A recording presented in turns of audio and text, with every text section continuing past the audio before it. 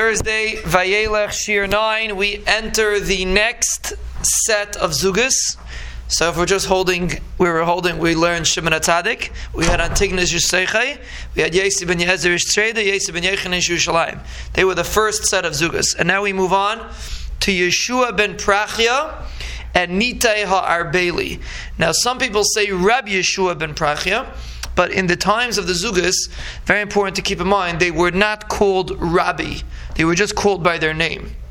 And the Gemara has a very interesting concept. The Gemara says, Rabbon is greater, Rebbe is greater than Rav. Amayram were generally called Rav, and the Tanoim were generally called Rebbe. Rabbon is greater than Rebbe, like Rabban Gamliel, Rabban Yechon ben Zakkai was considered greater than that. And Godel mei Rabban Shmoi. When you just say his name and you don't give him a title, that is the greatest form of demonstrating a person's greatness. So like Moshe and Aaron, it's not called Reb Moshe, it's Moshe. The greater the person is, he doesn't get a title, he personifies his greatness without being prefaced by any title. So in the times of the Zugas, they were all called by their names, and they were not called Rebbe because they were much greater than the later Tanaim, who were called Rebbe and Rabban. So Yeshua ben Prachia is not any different than that, and therefore we generally refer to him as Yeshua ben Prachia, even though there are other places in Shas that he is referred to as Rabbi Yeshua ben Prachia, but generally speaking his name was Yeshua ben Prachia after all the Zugas which were called by their names.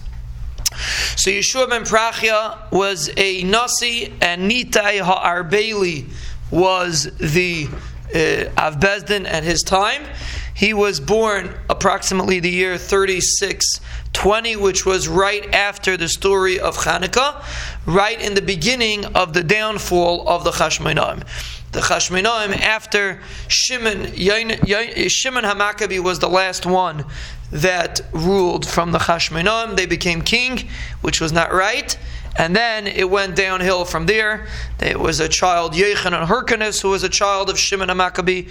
Then there was Aristobulus. Then there was Alexander Yanai.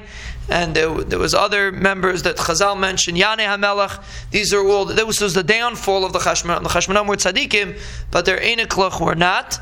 And this was the time of Yeshua ben Prachia Nitai HaArbeli, and therefore he had to run away, like we'll see.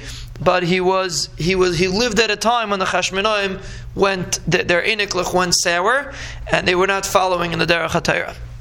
So Yeshua ben Prachia was the Nasi at that time, and Nitai HaArbeli was the Abez. And this is the second set of Zugas.